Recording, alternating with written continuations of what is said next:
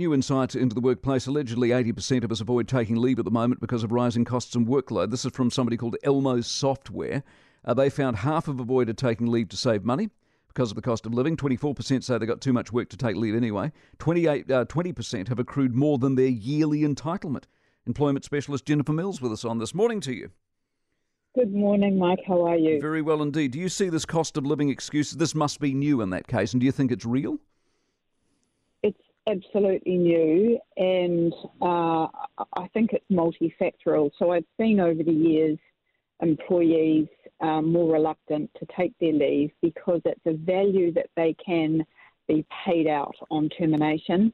And employees like to bank their leave also because they can request for a week's leave to be paid out each year. So I've been seeing that over the last 5 years or so, but I certainly think it's more acute now based on that Elmo Employee Sentiment Index, which has just been released. And what about the too much work argument? That makes sense to the extent presumably most places are stretched because they can't hire anybody. Therefore, you're picking up some slack.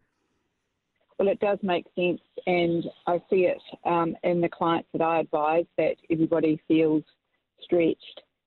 But it's usually the employer saying that to an employee, well, no, we don't agree with your request for leave at this time because it will unreasonably interrupt business. So It's unusual that you'd have an employee say, we've just got too much work on for me to take leave at this time.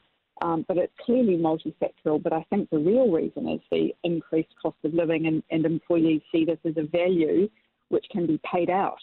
Problem with paying it out is it sits on an employer's books, and I'm assuming they don't want that, do they? Well, that's exactly right. And not only does it sit on employers' books, but every time every employee receives an increase in their remuneration, that cost of that leave on the books increases.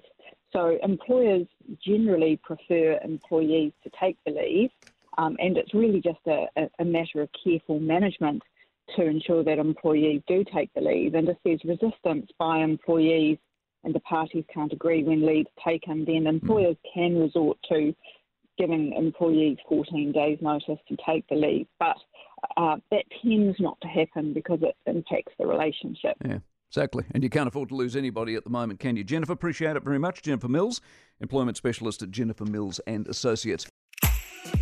If you enjoyed this podcast, you will love our New Zealand Herald podcast, The Little Things, hosted by me, Francesca Rudkin, and my good friend Louise Airy. We focus on all the little things that you can do to make a positive impact on your life and to cut through the confusion from the health and wellness industry. Join us every Saturday to hear from the experts for all the tips and advice you need. Just search The Little Things on iHeartRadio or wherever you get your podcasts.